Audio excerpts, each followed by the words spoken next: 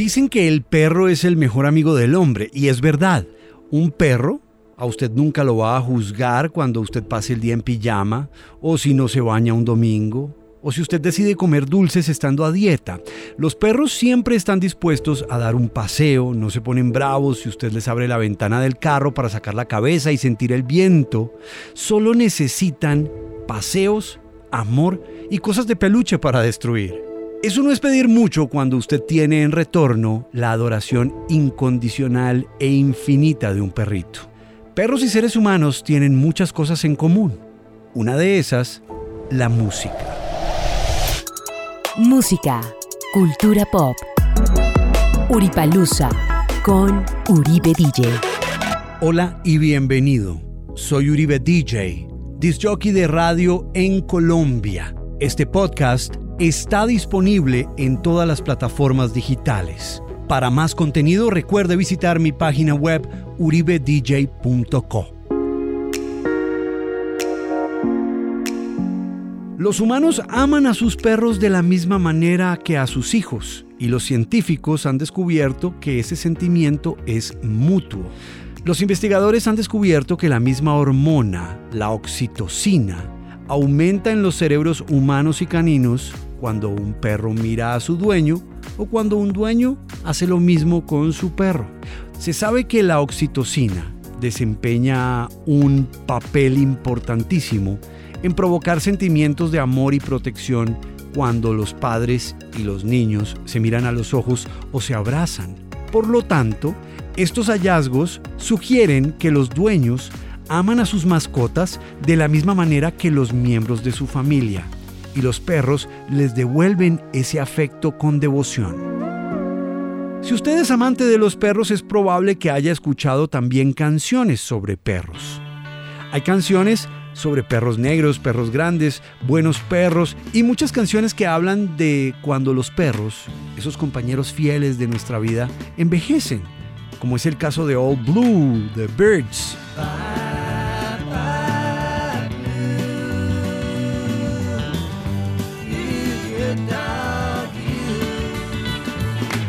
O también Old Shep de Elvis Presley, por ejemplo. When I was a lad, that old Shep was a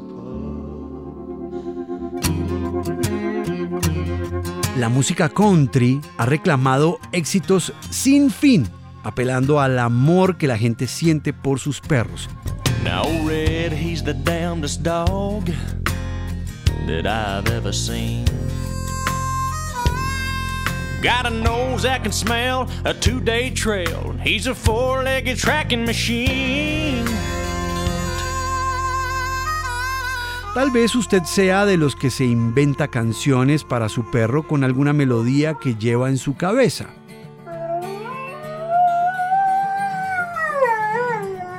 O, cuando menos se dé cuenta, de pronto usted le está cantando a su perrito canciones como Hound Dog de Elvis Presley. You ain't nothing but a hound dog, you're crying all the time. Realmente esta no es una canción que hable de perros, es una canción que habla de una mujer que decide sacar de su vida a su marido porque resultó ser un gigoló.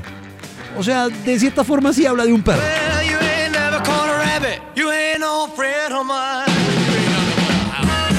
O de pronto usted le canta a su perro Who Let the Dogs Out de Baja Men. Who let the dogs out? Y esa sería una mala elección también. Esa es una canción donde los perros no son realmente perros. En un momento del hip hop en el que los hombres trataban despectivamente a las mujeres decidieron hacer lo mismo, llamándolos a ellos dogs. Who let the dogs out? I Wanna Be Your Dog de The Stooges. Now I wanna be your dog. Esa es una rendición amorosa que nada tiene que ver con perritos, aunque es una muy buena canción. Y no, Dog Days Are Over de Florence and the Machine no es una canción sobre perros. Muchas de estas canciones ni siquiera tienen que ver directamente con perritos, pero hay algunas que sí están basadas en los mejores amigos de la vida real de algunos músicos famosos. Martha, my dear, though I spend my days in conversation, please remember me. Martha, My Dear, de los Beatles. Aunque parezca que Martha es el nombre de una señora que fue novia de Paul McCartney en algún momento, fue su primer compañero canino. Fue una perrita pastor inglés llamada Martha, que no solamente sacó el lado más suave de Paul McCartney, sino que también inspiró una canción que hizo parte del White Album de los Beatles en 1968. McCartney decía por esas épocas que era una mascota muy querida y recuerda mucho que John Lennon se sorprendió al verlo tan cariñoso con un animal, porque era algo que no era muy normal en Paul McCartney. Fue entonces cuando McCartney descubrió realmente el cariño y la compañía de un perro. Hey, what do you think, Martha? Do you like it? ¿Quién no quiere tener ese tipo de inspiración en su vida? Old King de Neil Young, por ejemplo. Neil Young escribió esta canción para un perro que él tenía, un perro cazador llamado Elvis.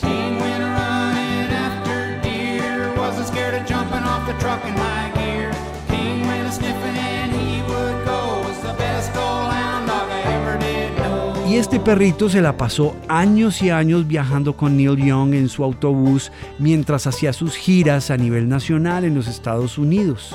Según el propio Neil Young, este perro de casa era la única criatura en la que él podía confiar sobre todas las cosas, por encima de cualquier ser humano.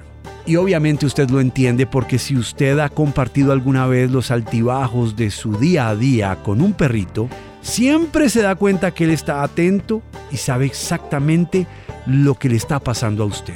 Eso fue lo que significó ese perro para Neil Young. Norah Jones tenía un perrito y a ese perrito le dedicó una canción llamada Man of the Hour. It's him and me, that's what he said. Esta es una gran canción de blues que es un homenaje a un poodle que tenía Norah Jones llamado Ralph. Y según la canción, siempre fue un compañero mucho mejor que cualquiera de los hombres con los que ella había salido. And that's how you became my only man of the hour. Hay una canción llamada Cracker Jack de Dolly Parton. Dolly Parton fue viral arrancando el 2020 gracias al famoso Dolly Parton Challenge, en el que la gente ponía una foto de LinkedIn, de Facebook, de Instagram y de Tinder. ¿Lo recuerdan? Bueno, pues una de las muchas canciones inspiradas en la humilde infancia de Dolly Parton es una muy dulce y muy conmovedora que habla sobre la historia en la que ella recuerda a su perro que se extravió. Once I had a little dog, I called him Cracker Jack. He had a spot around one eye that looked just like a patch. Ella cuenta en la canción cómo Cracker Jack corría a su encuentro después de la escuela todos los días, saltaba y meneaba la cola, la miraba como diciendo: te quiero y te extrañé y me alegro de que estés en casa de nuevo. Ella sabía exactamente cómo se sentía porque Cracker Jack y ella eran amigos. Everything a kid could want, I had in Cracker Jack. Hay una canción llamada I Love My Dog de Cat Stevens. Aquí hay algo muy divertido. Cat Stevens sabe que la inspiración detrás del que fuera su primer sencillo probablemente le parecía muy extraño a la gente, teniendo en cuenta que su primer nombre es Cat. I love my dog as much as I love you. Pero I Love My Dog es una canción que pone en la balanza el amor de una relación versus el amor por un perro. Y el perro gana, siempre gana, punto. Seamus de Pink Floyd pudo haber sido inspirada en un perro real, según dicen.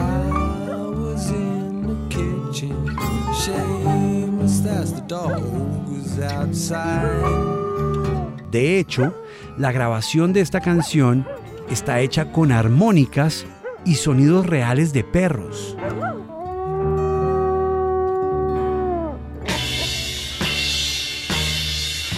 Hay una canción de The Monkees llamada I'm Gonna Buy Me a Dog. I'm gonna buy me a dog.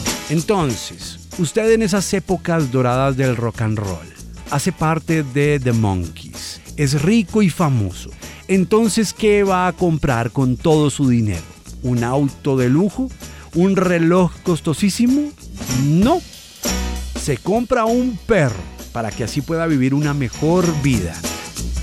Ojo, y no se ofendan porque el perro hubiera sido comprado en esas épocas. No existía aún la conciencia de adoptar, así que relax. Hay una canción llamada The Puppy Song de Harry Nilsson,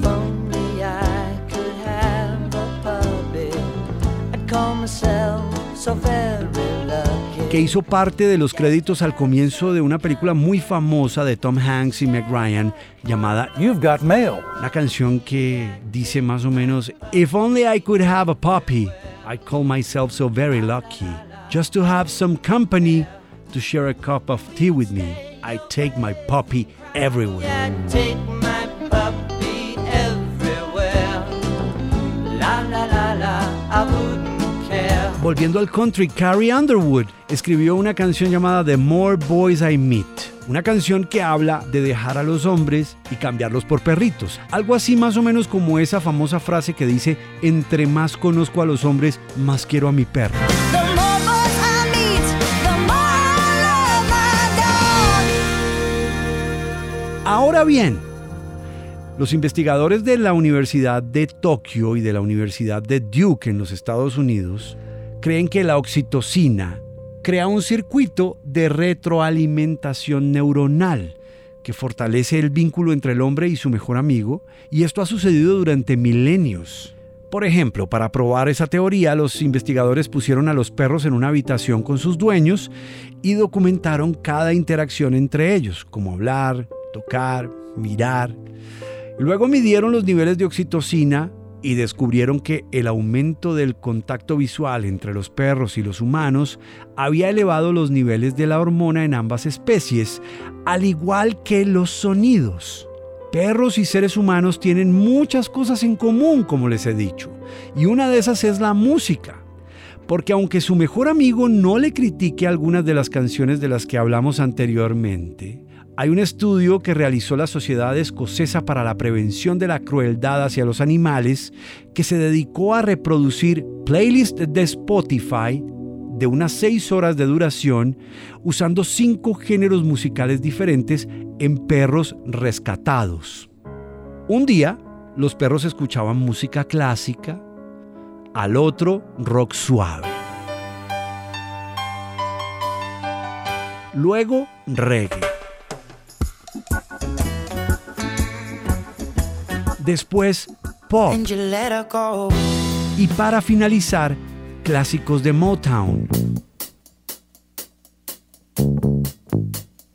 Los investigadores registraron la variación del ritmo cardíaco de los perros, sus niveles de cortisol y comportamientos como ladrar y acostarse, todas medidas de niveles de estrés mientras escuchaban sus canciones, así como en los días en que tampoco había música. Los resultados dejan muy claro que usar música es una técnica muy relajante para los perritos, sobre todo los que por alguna situación han terminado en algún refugio y seguramente están a la espera de ser adoptados. Esto es muy importante a tener en cuenta, porque los refugios de animales, con todo el ruido que tienen y con el gran desconocimiento que suelen tener de temas que afectan la psiquis de los animales, pueden generar miedo y traumas en ellos. El estrés puede hacer que los perros se asusten, que ladren ruidosamente, que sean un poco agresivos o que se comporten de otra manera que los haga menos propensos a ser adoptados. Los perros de refugio que escuchan música clásica ladran menos y se acuestan más. Son signos claros de relajación. Pero, por ejemplo, para el 7º día de escuchar música clásica, estas tendencias de los perros desaparecen.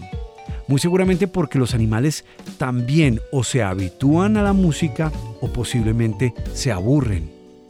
Pero los perros generalmente estaban menos estresados cuando escuchaban reggae o rock suave.